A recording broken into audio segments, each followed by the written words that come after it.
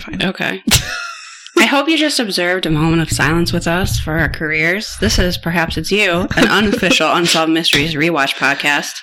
I'm Liz. I'm Samantha. This thing you're supposed to do when you are a professional podcast or audio recorder is to have some silence at the beginning of your recording so you can use it to like remove like the ambient noise. And I have forgotten to do it every single time we've ever recorded. So that's like 500 episodes. So we're starting out season 4 very professionally. Yeah. Did you know that we're professionals I feel like now? we've upped our game.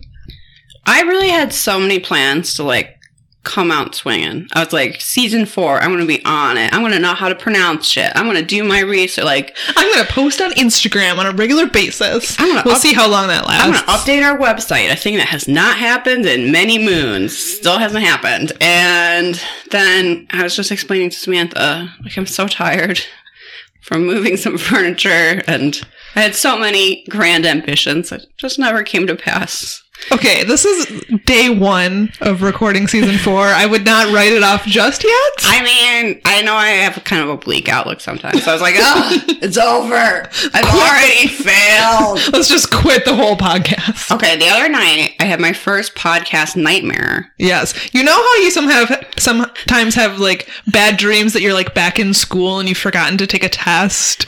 Or maybe you're in the office and you missed a deadline? Yes, I had that of podcasting where I knew so today's Monday, we're recording on a Monday, which we don't usually do. True. And in my dream, it was Monday, but I thought it was Sunday. A thing that could potentially happen to me because I don't work on Mondays.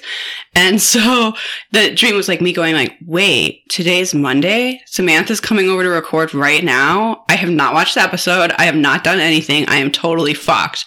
And in the dream, like I couldn't just go like, hey, Samantha, I'm a loser and I fucked up. So I was like scrambling to just like print out the unsolved wikis and act like I had seen it. And just like, I was like, I'm just going to wing this and it's going to be fine. But I was like, I honestly woke up like, oh my God, what day is it? I've already failed season 4. What's so funny about that is if that were to actually happen in real life, which it never would, but if it did and I showed up and Liz was like, I fucked up and didn't watch the episode, I'd be like, great, let's go get tacos with Patreon money. I don't want to do this either. In my dream, I just like couldn't let you know what a failure I was because you were like, I think you had like a binder that was like all color coordinated of the episode, and I was just like, a whole binder for the episode. Yeah, and I was just going like, next level. Yeah, that was weird.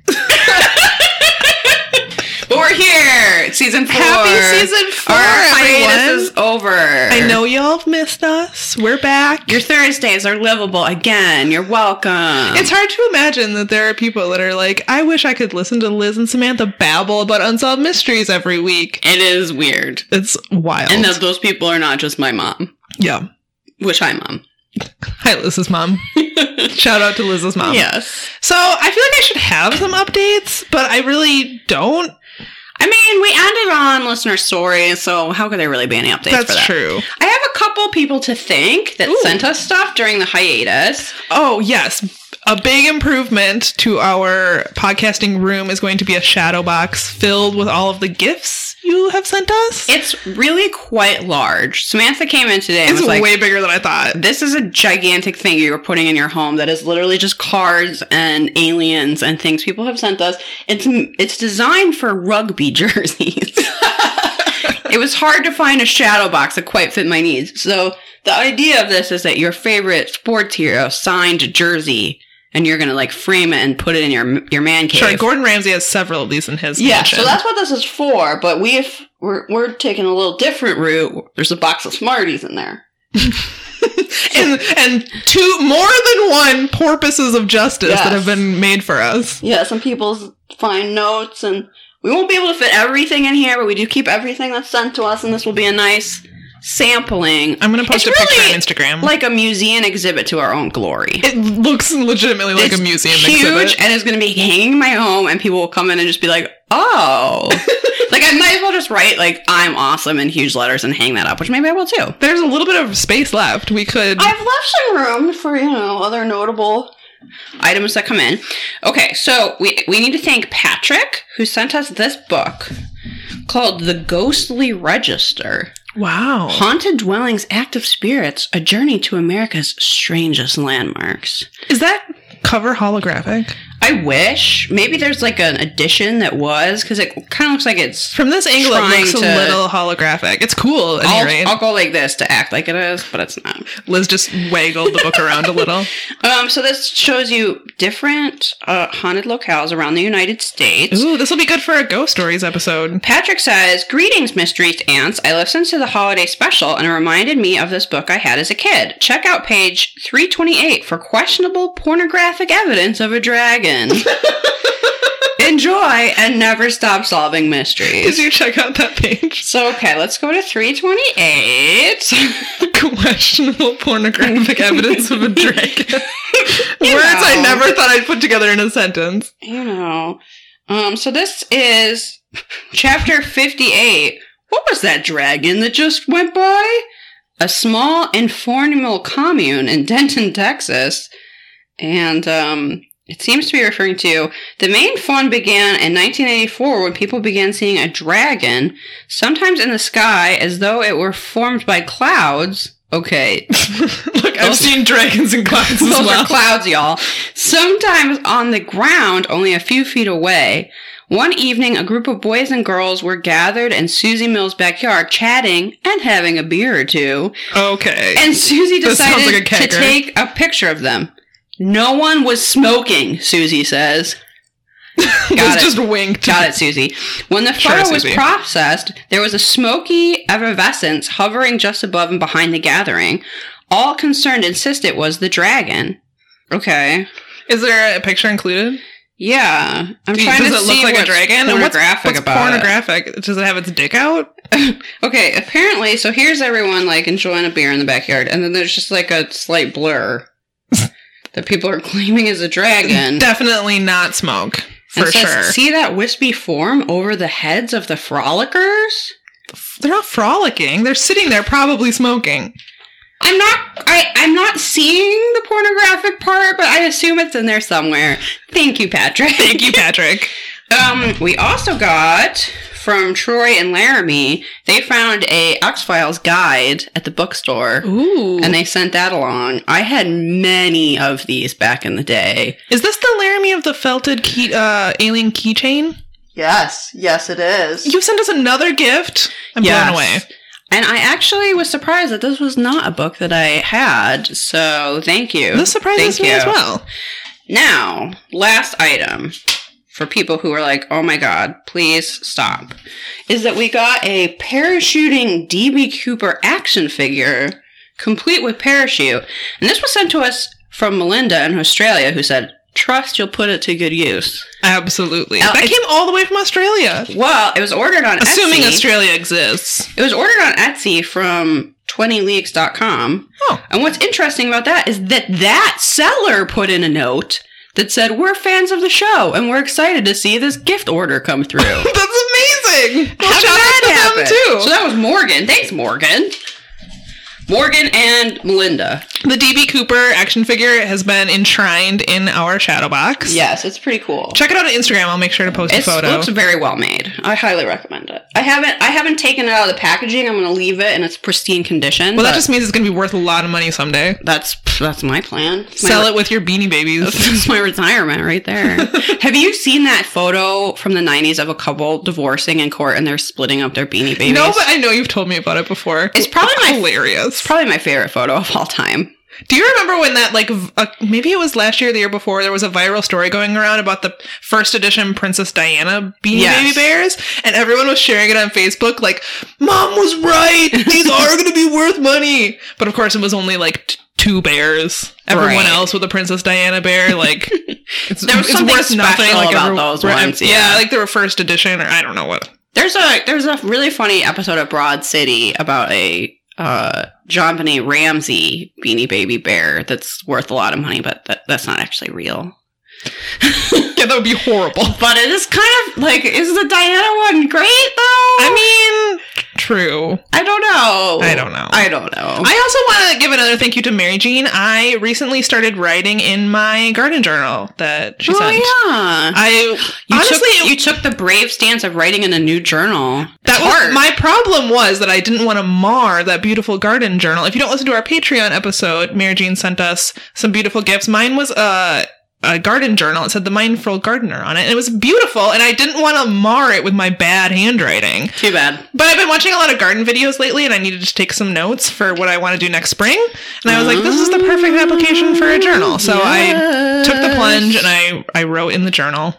Good for you. I'm proud of you. Thank you. I also started a new notebook for season 4. That's is very exciting. A copy of the book from Beetlejuice that says Handbook for the Recently Deceased. I love it. That's very applicable. Yes. To our podcast. Because you can see a generational divide that I take my notes in a notebook and Samantha, like a normal person, types them. But that's not how I'm used to taking notes. So there you go. And also, how will I make countless mustache doodles? Quite true. Okay, should we get started? If you're following along at home on Amazon Prime, this is Season 4, Episode 1. There are now, more than ever, ways to watch Unsolved Mysteries with Robert Stack. Yeah. It's on the Roku channel. It's on YouTube. It's on some other thing. Maybe it's still on Hulu. I have no idea. We watch on Amazon Prime. We know Amazon's evil. We do it anyway. We've sold our souls. What can we do? So I was surprised to see, I thought I had abandoned Unsolved Mysteries in Season 3, but I've actually watched this episode before. It's the only episode of Season 4 I've watched, so I don't know if, Travis and I accidentally skipped ahead and watched this episode. Not sure. I'm not quite sure what, platform you use to access your streaming services, but sometimes my Amazon Prime app or whatever you call it is finicky and will just start playing the wrong episode. Remember that time I watched the one from the totally wrong episode and was asking you, and you're like, Liz, that mystery is not in here? Yes. It's just because it's oh, you meant Season 5, Episode 2? It's no, obviously I want to watch the next one. Right. Maybe that's happened. So maybe somehow you ended up watching. So I have seen this one before, and this is a lot of people's favorite UFO mystery. Yeah, and this is timely because Last Podcast on the Left is at this very moment doing a series on this UFO incident. So if you want some better research, way better research, go listen to that. They only have one part out right now. I think it's going to be at least a 2-parter, maybe more. So I was only able to listen to their first one, and I listened to it twice. I will say that I like that podcast for the most part, but their UFO ones tend to be a little meandering and kind of hard to follow. So I'm not sure how much I got out of it, but it's very interesting. That podcast is funny if you enjoy it. I feel like the only update that's occurred while we were on hiatus is it's clearer than ever that UFOs are real. Oh, absolutely. So everyone both believes in UFOs and also does not care. That's the update in the United States, is that all these different, Navy officials and stuff have been oh yeah, there are UFOs. Yeah, and, people that you wouldn't expect to make the shit up, right? Yes. People that we're going to be talking about today, there's regular army dudes, so many witnesses to this one. Right. A lot of witnesses to anyway, this. So this is the UFOs are real, the world is ending, no one cares. That's the update. So this is the Rendlesham Forest incident, which is a series of UFO sightings that occurred in the UK on an American military base. So on December 26, 1980, at around 2 a.m., Airman First Class John Burroughs was out on security patrol at Woodbridge Air Base with his partner when they saw an odd, bright light come from the Rendlesham Forest, which separates Woodbridge from Bentwaters, which is the UK's Air Force base. They're right across from each other. Oh, okay. How did you feel about the Air Force hats? Very important question. I guess I was indifferent about them. Did you have a strong feeling? Berets. I kind of like them. I will say that the costuming in this episode was very good. Yeah. So they were out patrolling the Rendlesham Forest. There's a very thick forest that separates these two air bases. It's very, very dense from my understanding. The men went back to call their superior from a nearby post, and they were still able to see the light. Almost simultaneously, another security patrol arrived and confirmed the lights. Burroughs and the second team were sent off base to investigate without their weapons because they were leaving American jurisdiction. Okay, my favorite part of this is So he gets off the phone with his supervisor, and he's like, oh, this many men are supposed to go into the woods to investigate. Do you want to come with? And the other guy just goes, nope. What? Apparently that's the thing you can do. This is not the military as I know it. He was just like, no. He literally said nope, and then they just cut to something else. Look, I know very little about the military. This was like Cold War era, right? So I think they're just like sitting around waiting for the nukes to go off. I'm not really sure, but I think they just like walk back and forth in front of this forest, and I guess you can just be like, nah. I don't know. That's my understanding. That guy is my new hero. Nope. Mr. Nope. Also, I drew a mustache from around this part Everyone of the in this episode has a mustache, I feel like. This is not my MVM, but ironically, I called it the MVM because it looks like an M. Like it looks That's creative. It does look like an M. But it's not the best mustache in this episode. They keep getting better. They do. There's a lot of mustaches. They keep coming at you and they get better and better. Okay, so as the nervous men walked into the forest, they could tell that the animals were very upset. So there was a lot of squealing. I don't know what it sounds like when a whole forest full of animals is upset. The badgers and the moles were shrieking. Howling. Into the night. The newts, oh man. The newts were screaming. I'm trying to think of very English animals. Yeah. All the badgers were so mad. I'm assuming the hedgehogs, do they make noise? Those hedgehogs formed a full circle and they just ground that forest into the equivalent of a crop circle. Listen, Hazel the hedgehog, I know you're listening. You need to DM us on Instagram and tell us. What kind of noises do you make? Do you have a voice? I need to know. Okay. Do you have a voice? Hello, hedgehog. Do you have a voice? So they walked into the forest. They could tell that the animals were very upset. They received a radio transmission that contact was made with the Heathrow Tower in London and that an object had been seen over the Woodridge base and then disappeared. Last podcast on the left called this a bogey, which is like some sort of unidentified aircraft, I think. But isn't that just what UFO means? Well, I think you don't assume immediately that it's not of this Earth. I mean, I guess it's the same thing, but a UFO, I think, connotates aliens. Not sure. Okay. Don't ask me about military terminology, Liz. Unidentified flying objects. Just, that could be anything. You just don't know what it is. True. But I think we do assume it's aliens. You do assume it's the little green men. So they arrived at the object, which had a bunch of blue strobing lights, and then moved it was a dance party through the trees and into the sky. I will say, Unsolved Mysteries tries, okay, to depict these lights and UFOs in the reenactment. Bam, bam, bam, bam. The production value is not high. Oh, this is some easy early CGI bullshit. It looks bad. I'm sure that cost them a small fortune at the time. But it looks terrible. You know how HBO just blew our minds with a bunch of dragons? We're a long ways from that. Still people complained about them. Well, yeah. This might have looked better if they had just put a hubcap on a string and dangled it around Ed Wood style, but they did the best they could. So suddenly time slowed down. They described everything as feeling slower.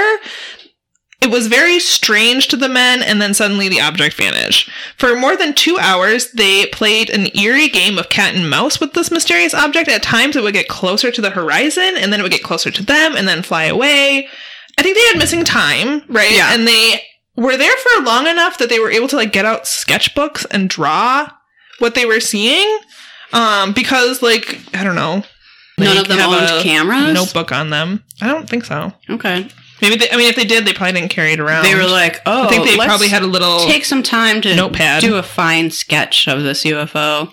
Robert Stack says the events of that December night set into motion a chain reaction that would eventually result in the best documented sighting in American military history. And to say this, he's in some sort of airport hangar. Yeah, with hanging photos behind him. Yeah, but there's also people in the distance just milling around. It's bizarre. I like it. It was artistic. For a just walk and talk location, whatever the hell. It's not the worst we've seen. No. Wherever this rave is going on in the background that he just dropped by, good choice. Although the government has no comment on the incident, several witnesses agreed to an interview to tell what happened that night. 5 hours after the sighting, John reported to his post commander about the strange lights, and the commander said that they should try to locate any physical evidence. I think this is the point in the reenactment where the two men walk into their commander's office. He's sitting in a desk, and he's like, what the fuck? And they sort of stumble over this. Because suddenly they're like, I'm sure they went in there like, oh my god, this was fucking wild. And then they get in there, and they're like, yeah, we saw some weird lights in the woods. And their commander's clearly like, you saw some lights in the woods? Well, I think they knew that they weren't going to be taken seriously, so they're really, like, hedging their description where they were like, because they don't want to be kicked out or sent to the insane asylum or whatever. True. When they arrived, they found impressions in the ground, burn marks on the trees, and other odd evidence. John and a police officer went to the area and showed him the physical evidence that was there. However, the officer dismissed the ground impressions as burrowing forest animals. Interestingly, the circles measured an equal distance apart and made a perfect equilateral triangle. I don't know why Unsolved Mysteries wants to constantly portray the English as blaming everything on forest creatures. Oh, like how parades of hedgehogs make crop circles? Yeah. It's like, oh, clearly this is burrowing animals to make sure they make a perfect equilateral triangle. I think what's funny is that this was in the middle of winter, too, so certainly the ground is frozen. I don't think animals could burrow that also, deep into the frozen ground. It wasn't like a hole. It's just an impression. Right. So they just burrowed a few inches down. They went down in a perfect flat circle and they went, that's enough. I mean, that's what hedgehogs do, I think. Okay. Early the next morning, Colonel Charles Hart arrived at Woodridge Security Headquarters and was told about the UFO sightings. He was very skeptical at first, but as he began to investigate, he was surprised at how authentic the sightings sounded, and he was unable to explain them. The same night, more lights were spotted, and floodlights were ordered to be set up in the woods. And Unsolved Mysteries spends a lot of time describing to us what the fucking floodlight is. But then what are they calling it? I don't remember. They call it, they're like, a floodlight, as is commonly known as this. And I was like, no, a floodlight. Like, why are you giving me this other confusing term? It's just a light. Like, it doesn't matter. I don't care. You know how, like, new car dealership moves into town and they put those floodlights up in the sky? Like, that's pretty much what this is. Yeah, we get it, Stack. Calm down. At 9:30 p.m., Colonel Hart received word of floodlights malfunctioning and other strange occurrences. Base security was immediately dispatched to put out more floodlights. Colonel Hart had a professional photographer come with him to take photos and try to debunk the sightings, but when he arrived, all of the equipment they were using started to malfunction, including the floodlights. Or as I call them, the stack lights. The stack lights? Because apparently you can just make up terms. What's funny is that I think at this point in the reenactment, you see them leaving a building with Christmas lights on it. A lot of these people were at a Christmas party that night and claimed to be sober. Okay. Much like the people in that book claimed to not be smoking, but that may or may not have anything to do with the sightings. My favorite stereotype about the British is that they're these are Americans. Sober. True. Which maybe still applies. I don't know. Actually, I changed nothing about what I said. So Hart and his men went into the woods armed with a tape recorder and other equipment. Sergeant Robert Ball, one of Hart's team members, located a site where they believed the UFO had landed. They got an instrument to do readings on the trees, and when one of the men noticed a red glowing object about a few hundred meters away, it began zigzagging around the pine trees and, quote, winking at them. Yeah, I wrote that down too. Not sure how a red light winks. Maybe like it blinked. But I was just picturing their UFO being like, hey! Giving it a big old wink. So like I said, check out the last podcast episode that they recently did if you want to know more. I believe they were out there taking radiation readings. Yeah. Because there's this theory that there were nuclear weapons being housed at the, I think, Bentwater Air Force Base was the one that was owned by the UK. And I don't think that's ever been confirmed, but there's this whole thing about UFO sightings around nuclear sites. And so I think some UFO people think that maybe if they were storing nuclear weapons over there, that's what the aliens were coming to see.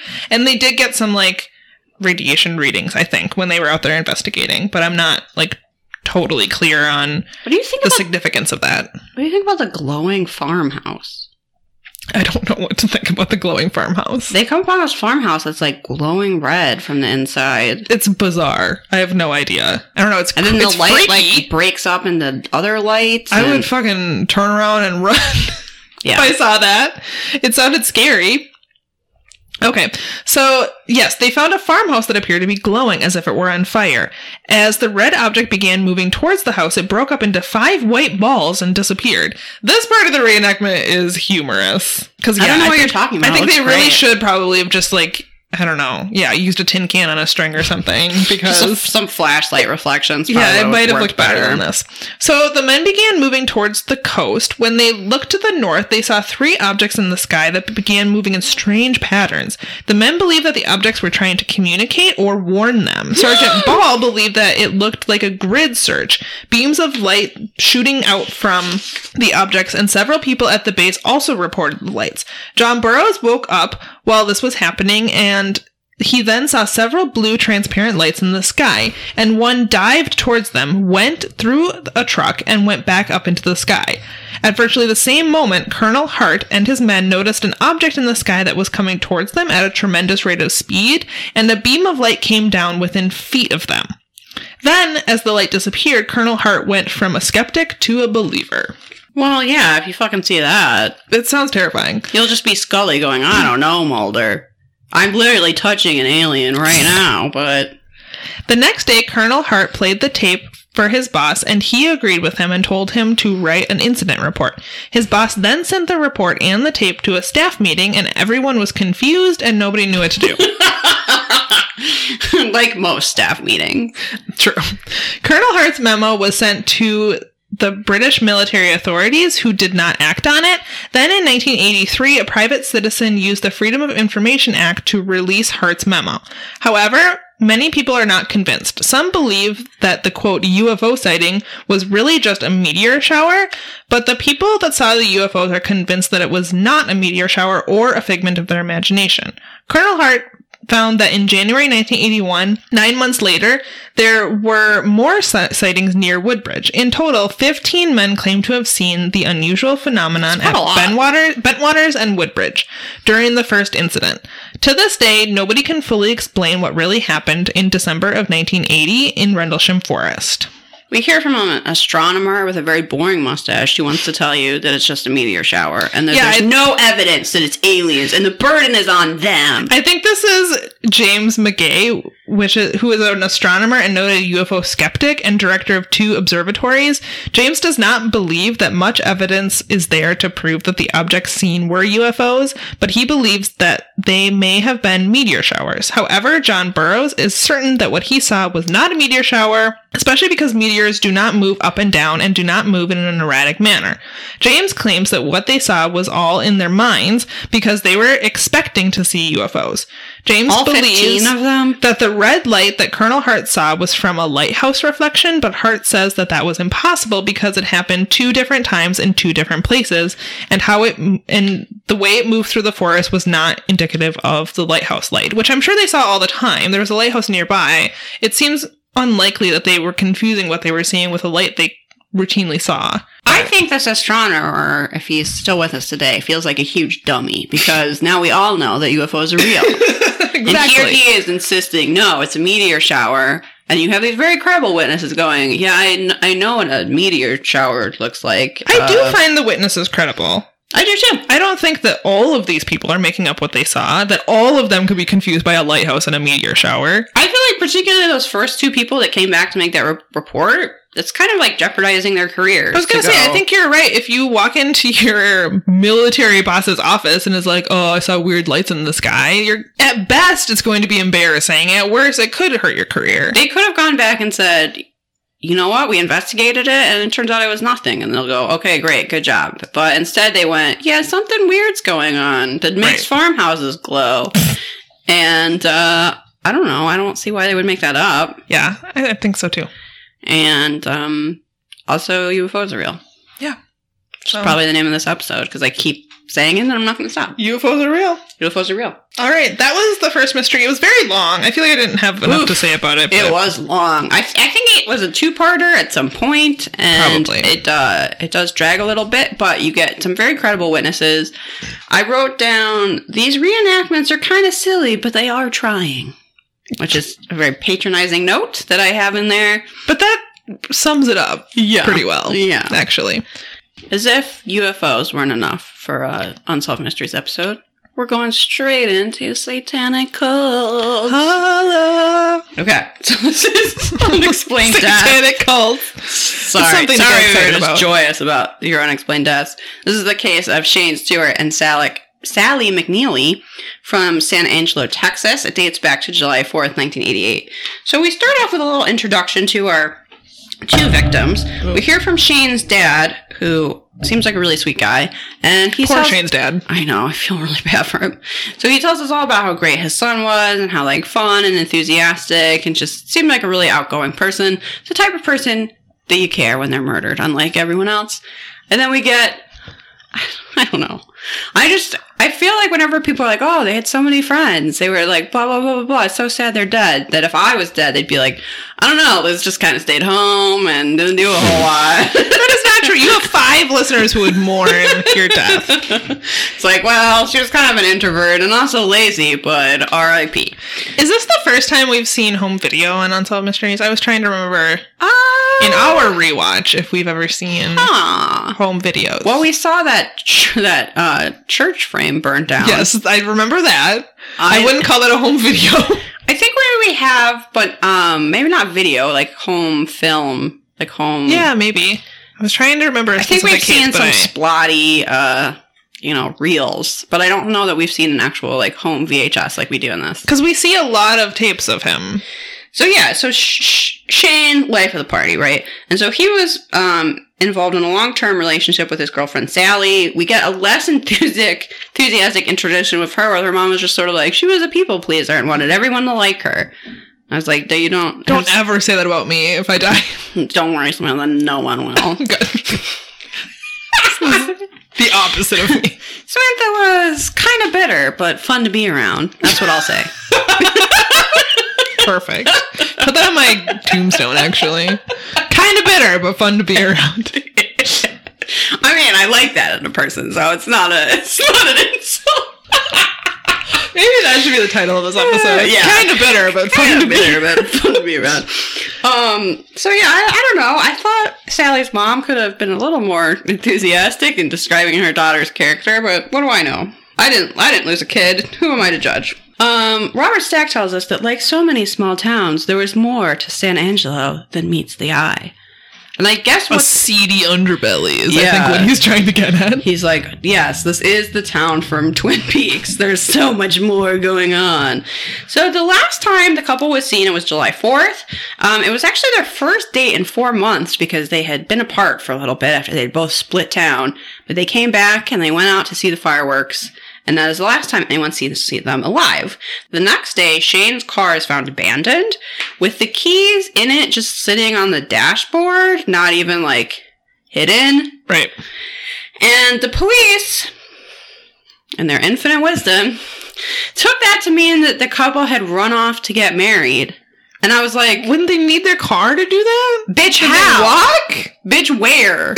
Bitch, what? Like, in the forest. These are... Well, see, they were getting married to the devil, and you can only do that in a secret wood ceremony. These are young people. I'm not sure Sally had a car. I don't understand how they're getting to the chapel if his car is sitting abandoned. Also, if they had a car, like, why would they take the bus or some shit? No, I don't know. No, they have to abandon it in the woods and then walk to their... Of course, Shane's dad, being sane, goes, my son loved that car, and there's no way he would have just abandoned it with the keys in it. Yeah, there's no point. Yeah. Also, if they ran off to get married and didn't want the car, why would they leave the keys? Don't know. He never wants the car again. For someone else to have it, I guess. Little known fact, married men can't have cars. It's in the rule book. It doesn't sound like the police did a whole fucking lot. Shane's dad spent his 4 months searching for them, looking around the lake where they're last seen and talking to people. but I don't really get the impression that the police did much. They did. We didn't hear about it. Yeah, we certainly Unsolved Mysteries did not go out of their way to make them look good. So that kind of makes me think they really fell down on the job. 4 months later, after their disappearance, 2 skeletons are found by Twin Buttes Lake, and I actually wasn't clear if that was the lake they were last seen at, or if it's a different lake. I'm not sure. Their bodies are miles from the car, but I just don't know enough about the geography of the region. So Shane's father had a police scanner, probably by his bed, and he heard that these bodies were found, so he went down to the crime scene and says, have you found Shane's body? And in the reenactment, they're like super casual about it, and I hope this is not how this went down. They're really like, he's down there, but it's real bad. You don't want to see it. Like, you don't want to say, like, I'm so sorry, we do think this is... First of all, they describe it as a skeleton. I don't know how decomposed this corpse is, but they describe it as a skeleton. But they're willing to immediately tell this grieving father, like, oh yeah, that's your son. You might not want to look at him. He looks real gross. Basically... It is. They don't say, like, he might anything comforting at all. Yeah, chomping on some gum. He was, like, that casual about it. Here's the thing. Your son's real dead, and he looks stupid. It's, like, so callous. So, the dad insists on going to see the body, which, if the reenactment is accurate, they, like, barely fight him on, even though telling him it looks bad. And then he says that he sat down by his son and he told him that he found him and he was going to take him home. It's very sad.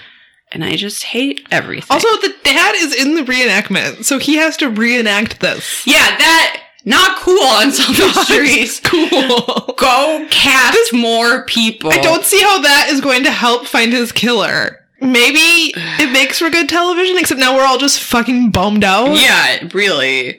Yeah, I don't think it makes for good television. I think it makes for sad television. So this is the part where they go, you know what you weren't expecting, except that we already told you. Satanic cult! Because we start to hear a little bit more about Sally. And Sally, unlike most teenagers, had a rebellious streak. What? I know. I've never heard of this before. I'm going to sound mean right now. But when Sally's mom is, like, talking about raising her, she's like, I had her real young, and we kind of grew up together. I was like, that's not great. No, I had the same weird feeling about it. I think that maybe Sally was not getting all the sort of parental guidance that she needed, kind of by her mom's own admission. Yeah. And apparently Sally never referred to her as mom and always called her by her first name, which doesn't mean anything in and of itself, but sort of in the context of... You can sort of tell what their relationship was like. Yeah, and so we see this reenactment of Sally sneaks out her window one night, the worst thing any child has ever done. And she comes back and her mom, Pat, is, sitting in a chair in the dark to catch her. But then Sally's sort of just like, leave me alone. You just freaked me out. And doesn't tell her mom, like... really anything, and I don't think it's punished in any way, and yeah, her mom just sort of tosses up her hands like, well, she wouldn't tell me where she was. It was like, and that was it, apparently. That was the end of the conversation. Apparently. So, but her mom did call a friend of hers to try to find out what was going on, I guess because her daughter didn't want to talk to her, and that friend was like, oh yeah, Sally's mixed up in a cult, and they have a demon in a bottle. Oh. Okay. Oh. I thought she was just going to smoke with some boys. I thought she was having sex with her long-term boyfriend, which didn't really seem like the end of the world, honestly.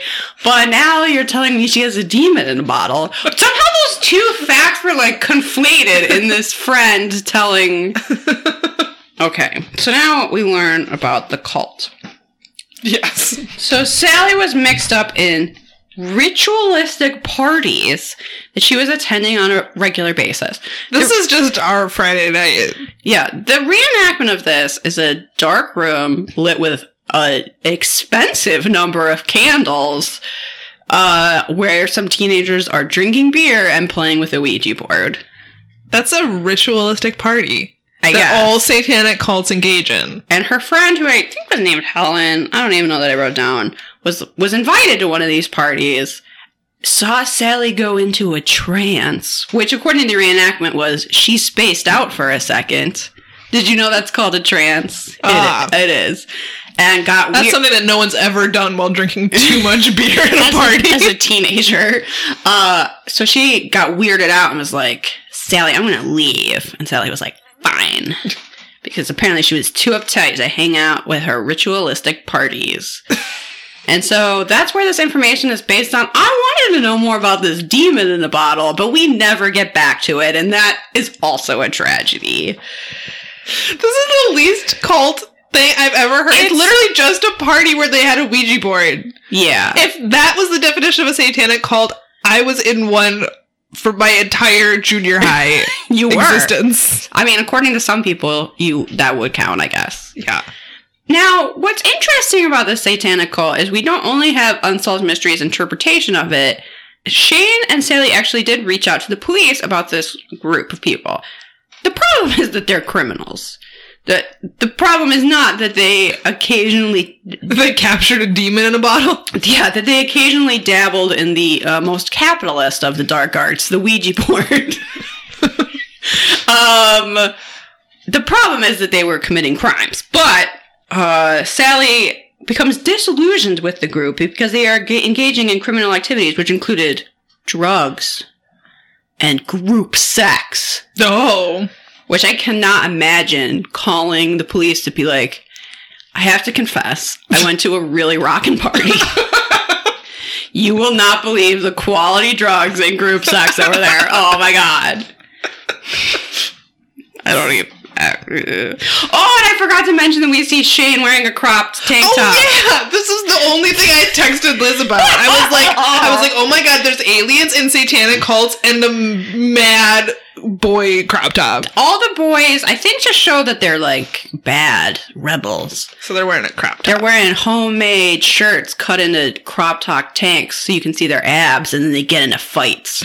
Oh, that's also... So Shane is also pulled into this devious underbelly, and that leads to him getting in fights, unlike most teenage boys. Yeah, I think most teenage boys never do. Never do. And some questionable fashion choices, but I approve.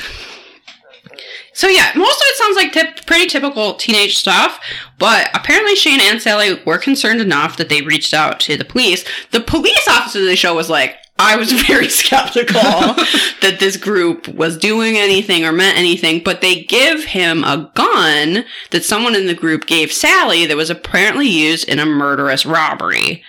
And so she wanted to turn it over to law enforcement. She wanted to move on from this group, apparently. I can see why. If they've robbed and killed someone. Well, it's one thing to hang out with people and drink beers and play with a Ouija board, but if someone's like, oh, here, have this gun, I once killed a man with it, you might be like, okay, I'm out. I'm actually done with this party. You can keep your drugs and group sex. I'm gonna go home. I gotta go. So I think they kind of crossed the line. Yeah. Sally and Shane no longer wanted anything to do with it. Yeah, murder is a very clear line. Right. They were like, I was in. I wanted a demon in a bottle. Sorry for the really loud motorcycle that just went by. Oh my goodness. Contain your masculinity. Okay. She wanted a demon in a bottle. She did not want a fucking murder weapon that had already been used in a crime. Why would she want that? No. So she hands this over to the police. They ask the police, please, could you not let the people know that we told you? And for some reason, the police officer was like, I'll try my best. I did not understand this. Did this get them murdered? I think so. So, thanks. This is not that much of a mystery. They should have just turned the gun over anonymously, apparently, because I think actually this does get them killed. So they drop off the weapon. His name was Deputy Count. I drew his mustache, but whatever. He's not the winner. So at this time, Shane and Sally were living together. I think because the police gave them such a lackluster promise to protect them that they decided we should probably leave town. Not a bad idea. Yeah, they were fearful of retribution. Sally calls her friend that was a square at that party and was like, I'm worried someone's going to kill me. And her friend, being such a good friend, did not believe her, did not really ask what she was talking about, and did not tell anyone else. Yeah. She was like, I just thought she was exaggerating again. And I was like, wow, you guys were real close. Okay. So... Bad friend. Bad friend. So they split town for a little while. I think for like 4 months, something like that, and then they come back into town. At this point, Shane's dad overhears him on the phone, and someone is demanding money, and Shane's like, calm down, I'll get it. I have it, I'll get it to you. And at this point, his dad was like, look, if you're in trouble, like, please let me know. I'm your dad, I can help you, blah, blah, blah. He seemed really great. Yeah. And Shane was like, don't worry about it. I've got it all under control. It's going to be over. And then his dad was like, okay, well, I love you. He gives him this like teary farewell, which in a way is appropriate because he never sees his son again. Sorry, Shane's dad. So they're out in the field by the lake with his car at 9 that night watching the fireworks. The last person to see them alive is a witness who is on a boat in the lake. He sees them by their car, and they are approached by a pickup truck. So this is this guy named Randall. This was my pick for MVM. He's got a good mustache. It's gigantic. I called it the overgrowth. It's just a fountain or a... It's really overgrown. Yeah, it's like an overgrown lip hedge. It's like weeds that need to be pulled from a garden, or like a hedge that needs clipping. Like, it's a lot.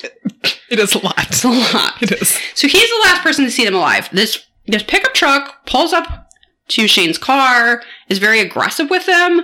The reenactment is very over the top, and I don't know that we can believe they're like threatening them with baseball bats and like pulling them by their wrists. They do end up dead, but right. I was also like, guy in a boat, if that's what you saw, maybe you should have told someone. He's like, gotta go. He was really minding his own business, I guess. And that's it for the segment. Robert Speck ends it by giving you this very sad piece of information that inside Sally's pocket is a fortune cookie fortune that says... This was unnecessary. I kind of love this because it's so bleak. If you braced yourself, the cookie fortune is, you will always be surrounded by friends. And then he states the obvious. He's like, well, she probably was murdered by her friends, so it was true. Oh, thanks. That's real dark. Thanks for that. And now I kind of want a fortune that says that so I can frame it. Yes. Was this ever solved? So, okay. We do have an important update that I'm pulling from Unsolved Wiki. Thank you to them. So this is technically unresolved, but in 1994, a DNA profile was recovered from evidence found next to the abandoned car. The DNA was uploaded in the national database, but no matches were found. Until July of 2014, the sheriff's department indicated that the case had never been closed and that there are two major developments, and that the remains of Shane Stewart had been exhumed for DNA purposes as part of the new investigation. Oh. Then, an update in 2017, the police have identified a possible suspect in the case. He's currently only named as a person of interest. His name is John Gilbreth. He was arrested for marijuana possession. Okay. And his girlfriend told officers that more drug-related evidence was in his home. I read a little bit more about this, and it sounds like he got arrested, and his girlfriend was like, oh yeah, he's a drug dealer. So they went to search his house. And they didn't find evidence that he was a drug dealer, but what they did find evidence was connecting him to Shane and Sally's murders. What? The evidence included 3 audio tapes with SS written on them, handwritten notes and ledgers mentioning both victims, a lock of hair, a fingernail. What? Which is like, it's like all together, too. Like a little keepsake? Yes. And hopefully it wasn't in a shadow box. Yeah, that would be real weird. And biological material that might have been blood that has not been confirmed to the public at this time.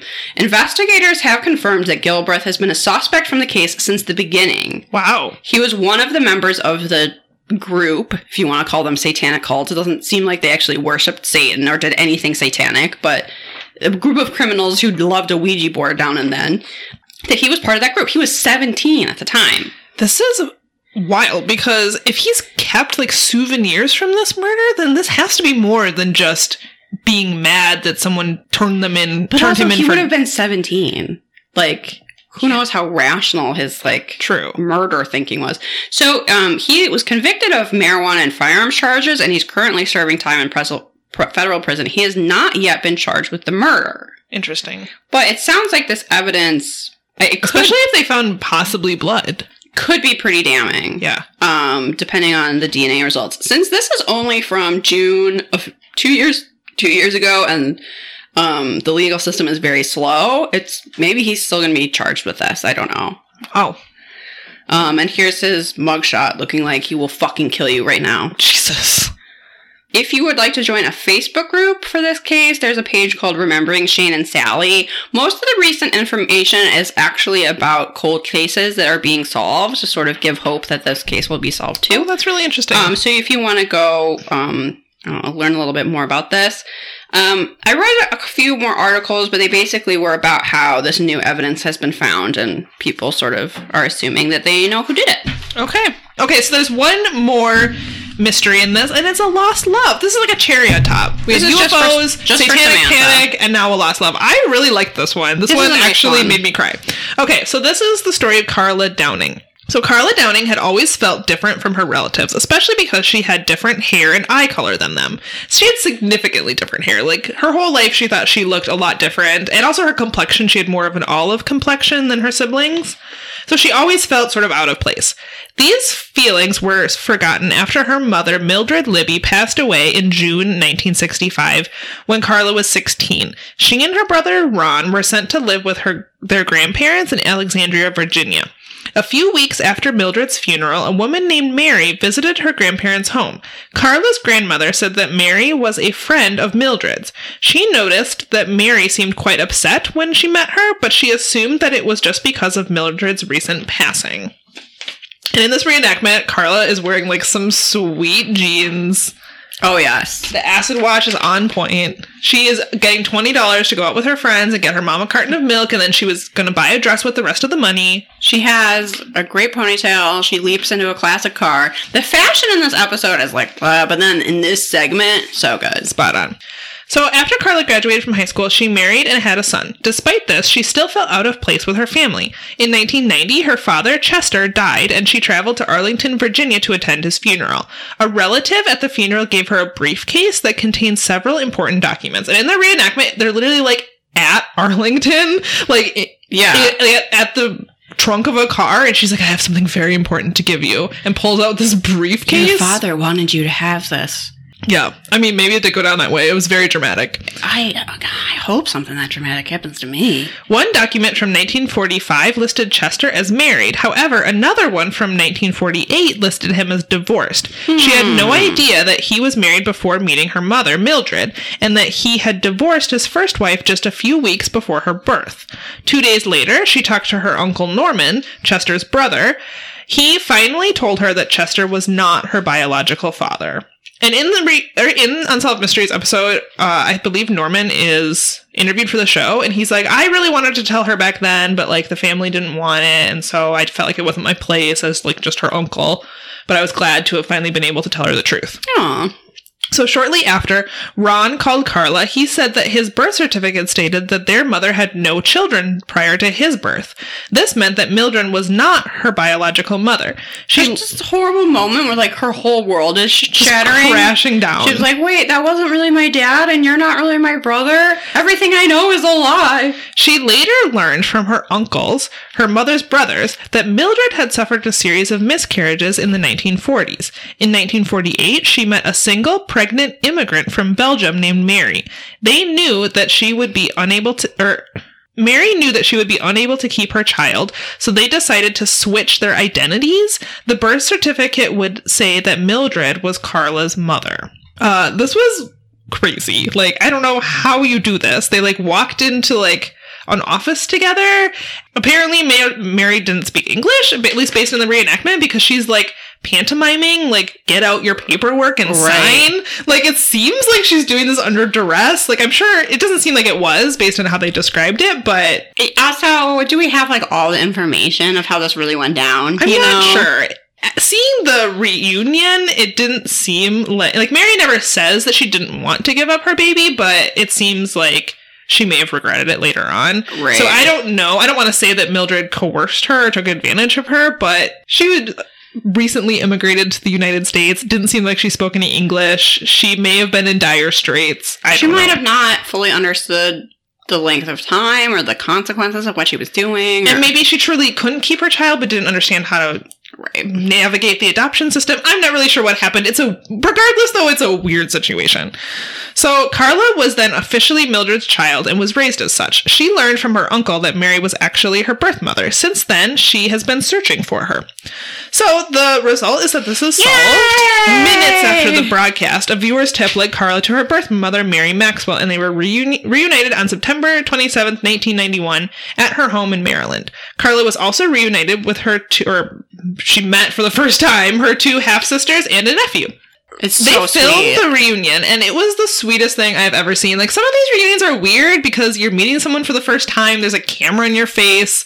Like, it's very uncomfortable, and I can understand why. But in this one, Carla jumps out of the car and sprints towards her mom, and they have this big hug, and they cry, and I cried watching it. It was the sweetest thing.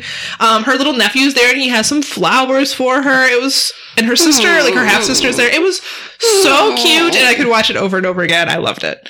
So I really liked this Lost Love. It was good. Yeah. And I'm happy for them, and that they got this, like, new chapter in their lives. Yeah. And so they were reunited in 1991. Mary passed away in 2010. So they had a period of time. Yeah, they had many, not as many years as they would have liked, but they had several years together, and it seemed like I'm sure they kept in touch. I mean, had a relationship. I hate the ones where they're like, "Oh, we found them and they had died a month previously, and we never got to talk." So yeah, don't even bother airing those Unsolved Mysteries because those are horrible. So these ones I like. The fact that they got almost like 2 decades together is pretty nice. It is nice. So are we ready to rate this episode? Yes, let's do it. Let me see if I can remember the categories. Oh yeah, okay.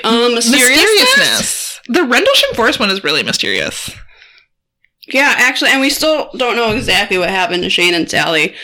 So I'll give it a thumbs up. Yeah, I'm a thumbs up for mysteriousness. They're both, the 2 main cases are both interesting. Yeah. So maybe the UFO is a little longer than it needed to be, but they're both good cases. Sure. The meat of the episode, I think, is quality, so thumbs up. I'm sure I didn't cover the Rendlesham Forest incident very well. Rob, if you're listening, I'm sure you can provide some more information. There's probably a whole podcast just devoted to that one thing, so probably all we can do is talk about the Unsolved Mysteries angle. True. All right, reenactments. Oh, they weren't the worst reenactments. I'm gonna go sideways. Yeah, that's what I'm feeling too. Fashion. I'm gonna say sideways. Also, the last segment, the Lost Loves, kind of pulls it up a little bit. It does. And then Robert Stack. You see a lot of him in this episode. You do. So I'm going to say thumbs way up. He's wearing the trench coat. He brought out the trench coat for season 4. He's looking mysterious. You can tell he's aged since season 3. You know what's also interesting? I don't know if we've seen this before, but I noticed it for some reason for the first time in this episode that there's like a commercial break that they left in the Amazon edited ones where Robert Stack's like, "When we return on Unsolved Mysteries." Yeah. And it just occurred to me that we've never really heard him say that. Which, of course, he probably did in every episode, because in real life, there were commercials. This was way before streaming. Right. So, I think we get, like, a little extra stack. Yeah, I think so. Thumbs way up. Was there another category we're supposed to talk about? No, that's okay, it. There's mysteriousness, reenactments, fashion, stack. And stack. Are we forgetting one? Wow, we are not that rusty, are we? We do need to rate it on a scale of Robert Stacks. So we have 0 to 5. How many Robert Stacks would you give it? I would like a 3.5, maybe. I would say 4. Okay. I think it's pretty solid. I really liked The Lost Love. The Lost Love gets 5 out of 5. I would say it leaves a little... I love it when there's 4 mysteries, but actually, did I like only having to do 1? Yes. So, 4. That gets 5 out of 5 Robert Stacks. Yeah. So, this is season 4, y'all. We are on our way. And now we have our first recommendations. I actually don't have a recommendation today. I have something a little different. Oh, I'm intrigued. I have a little surprise. Something I've been talking about probably at this point for years. Since the podcast began. Liz is moving her mic like she's gonna... I went to the very back of my closet today, which I had not bothered to do, because that's where I keep, like sentimental things that you never really need to get out. But I was like, I want to start season 4 off with a bang. I like this. So far, so good. And show Samantha my X-Files scrapbook. So if you're new to the show, you will not have heard me talk previously. Then when I was, say, 10, 11 years old in middle school, what did I love to do with my friend in her basement on a Friday night after watching the X-Files? we'd like to work together on our scrapbooks. This is the X-Files scrapbook. This is the X-Files scrapbook. I'm excited to Samantha see it. has not seen it yet. I'm just going to pass it over to her and let her flip through. Okay, I'm going to react in real time. Hours So of this work. is a black notebook. It looks a little... It's seen some love. But Sure. it's not as tattered as I would have expected from a well-loved scrapbook. It's still in very good condition. In the middle, there's just a sticker that says... Official X-Files fan club. Yes, which was something I was in. Of course. The Patreon of its day. The inside is black pages with meticulously kept clippings from magazines and newspapers. They are meticulously... they're spaced perfectly. This first page, there's a lot of Gillian Anderson. Yeah, the spacing is just excellent. I'm turning the page. I see a lot of things from magazines.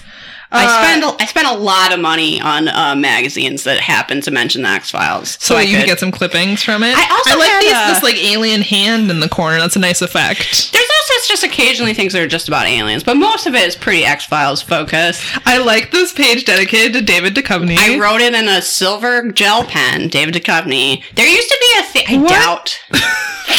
I think that's a shot from the show. Yeah, this is... He's like in a bush looking through a leaf. Look at those pouty lips, though. I mean... That really did it for you back then. I don't get it now, but at the time, I was all about it.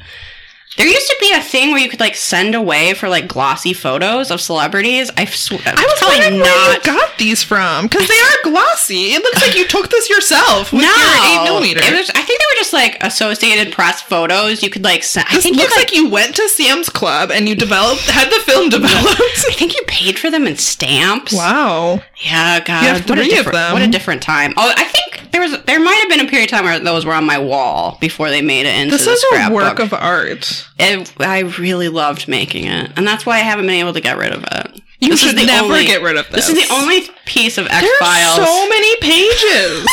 I had a ton of merchandise, and this is all that remained. Here's some more glossy photos. Wow, this is impressive. What is this? Oh, that's a drawing my brother made of Chris Carter, the creator of the X-Files, but as the Fluke Man, who's one of the monsters on the X-Files, because I didn't like Chris Carter, so he made that for me. And I like that it got its own page. Yeah. He looks like kind of a mummy or something. Yeah, it for sure looks like a mummy with a very oblong head. That's how the Fluke Man looked. Oh, you're gonna have to repaste this Department of Investigation FBI special agent. Olivia... my friend Olivia, who made our outro music, also, at the time, Computer Whiz, made these fake FBI badges.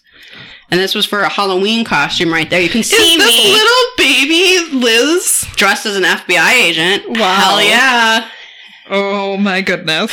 This is amazing.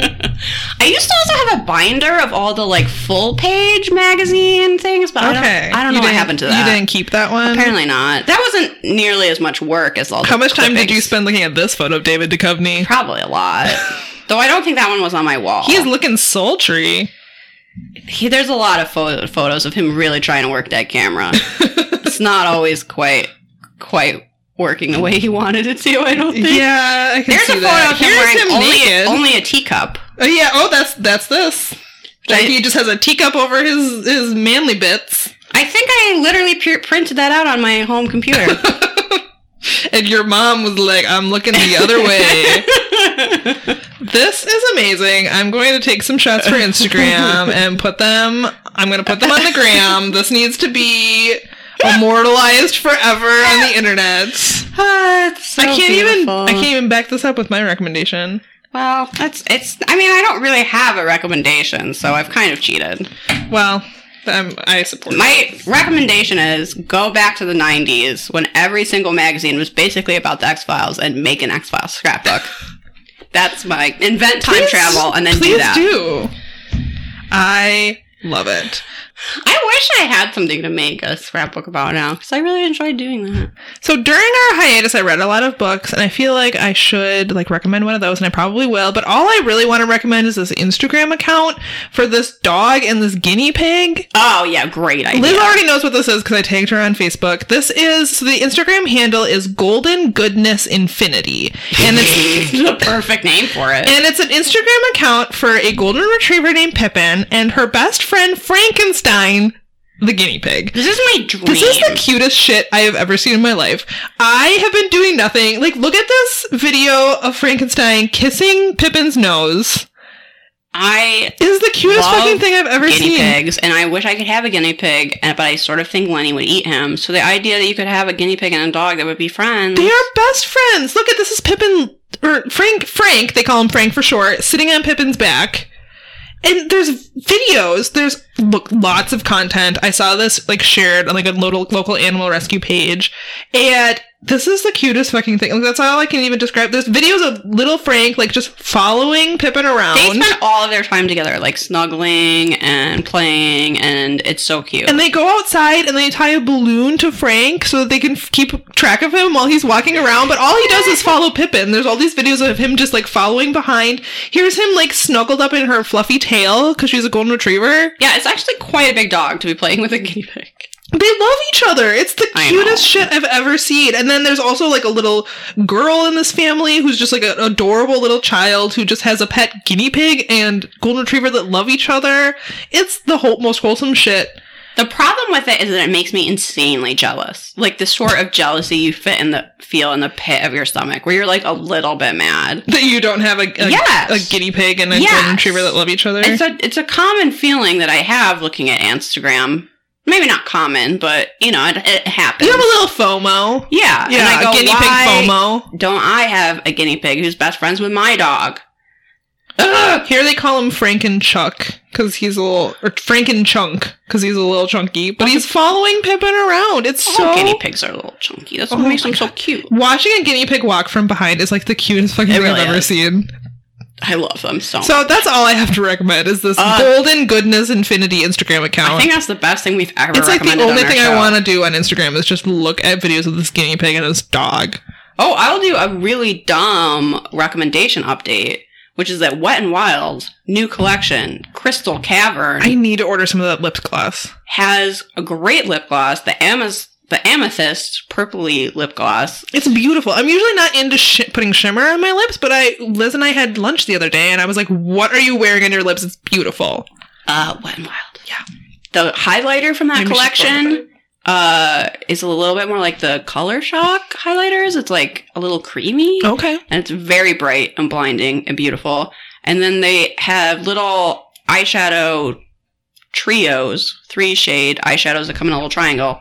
The green one, that light green shade is the best eyeshadow I've ever used in my life. Why? How long until we get Wet n Wild PR? Come on. It would cost $40. Yeah, come on, Wet n Wild. To send us some Wet n Wild. I tag them on shit on Twitter. They don't give a damn. I'm promoting you all the time. Hello. And they're yes, please keep doing it for free. You can keep doing that, but we're not sending you something that costs $5 for free. But anyway, that eyeshadow costs $5 and is amazing and just proves to me that most makeup's a scam. The end. The end. Is that it for our show? I think so. I think we can put season 4, episode 1 to bed. And you can go back to being a little bitter, but fun to hang out with. All right. Or whatever it is I said. I think that's what it was. Bitter, but fun to be around. Yes, there we go. Okay, get out there, solve some mysteries, But bitches. we have to plug our shit first. Oh my God, you're right. I've forgotten how podcasting works. It's our first day back. So follow us on Facebook, Instagram, and Twitter. Perhaps it's you. After you follow Golden Goodness Infinity. Yes. Follow us on Instagram. I promise I'm going to try my best to post a lot this season. It's my season 4 We'll do what we goal. do. Think ahead. At the end of this season, once again, we would like to do listener stories episodes. So if you have seen a ghost, if you've been bitten by a vampire, if you, were abducted by aliens, we need to know about it. So that's perhaps it's you podcast@gmail.com. If you send in our stories, we would love to include them in our listener stories episode. You can toss us a little bit of money on Patreon, patreon.com/perhapsitsyou. You get bonus content. $5 a month gets you a coloring sheet. Our coloring sheet for June is fucking amazing. It's the Purpose of Justice. Well, that was actually May. But you can still get it. If you send in $5, we'll still give it to you, even though May just ended. And it is The Porpoise of Justice. It was made for us by listener Amanda, who's actually a professional coloring book artist. So guess what? It looks a lot better than the stuff I doodle. And you can see it on Instagram. It's literally amazing. The Porpoise of Justice going after a criminal octopus under the sea, and it's so fucking good. It's really good. I love it so much. So you could color it if you give us $5 a month. If you give us $10 a month, you get an extra special gift every quarter. Yes. And that's patreon.com/ProwsWithYou. Our newest bonus episode was about art mysteries. Yeah, and if you give us any amount of money, you get a bonus episode every month. Also, we talked way too long about Game of Thrones. I really just ranted. It was sort of my nerd manifesto. Get ready for that. You know, maybe you don't know, but back in the 90s, there used to be hidden tracks on CDs sometimes. Yes, I do remember if this. you listened all the way to the end, or sometimes if you rewound from the first track, there'd be a little something hidden in there. Alanis Morissette did that on the Jagged Little Pill. There's a little song about house at the very end. Why? I don't know. It was just the 90s things to do. People were excited about CDs. That's how I feel about our Game of Thrones. It's okay, the actual content was art mysteries. And then we just started talking about Game of Thrones. And then you get a whole other hour of us. Bonus track about Game of Thrones. Yeah, and I hope you enjoy it even if you don't watch Game of Thrones. Of course it contains spoilers, so be aware of that. 100% pure spoiler. But we put it at the end so you can stop before you hit If you don't want to hear that section. If you don't want to know that... But if you want to hear us... the gnomes win, that the dwarves... If you want to hear me complain about something I purport to love... that's what you need to listen to. Because Unsolved Mysteries wasn't enough of that. I had very few good things to say about Game of Thrones, despite it being one of my favorite TV shows. So imagine that. Okay, Game of Thrones spoilers. The mermaids won. Just so you all know. Sorry if you didn't plug your ears fast enough. The mermaids and fairies all won. Well, you know there's that theory about Varys being a mermaid. I do now. It's a real thing. They won. Sorry about it. Okay. Sorry we spoiled Game of Thrones for you. The mermaids won. Get the word out. The mermaids were victorious. I think that really is it this time. Solved some mysteries, bitches. Bye.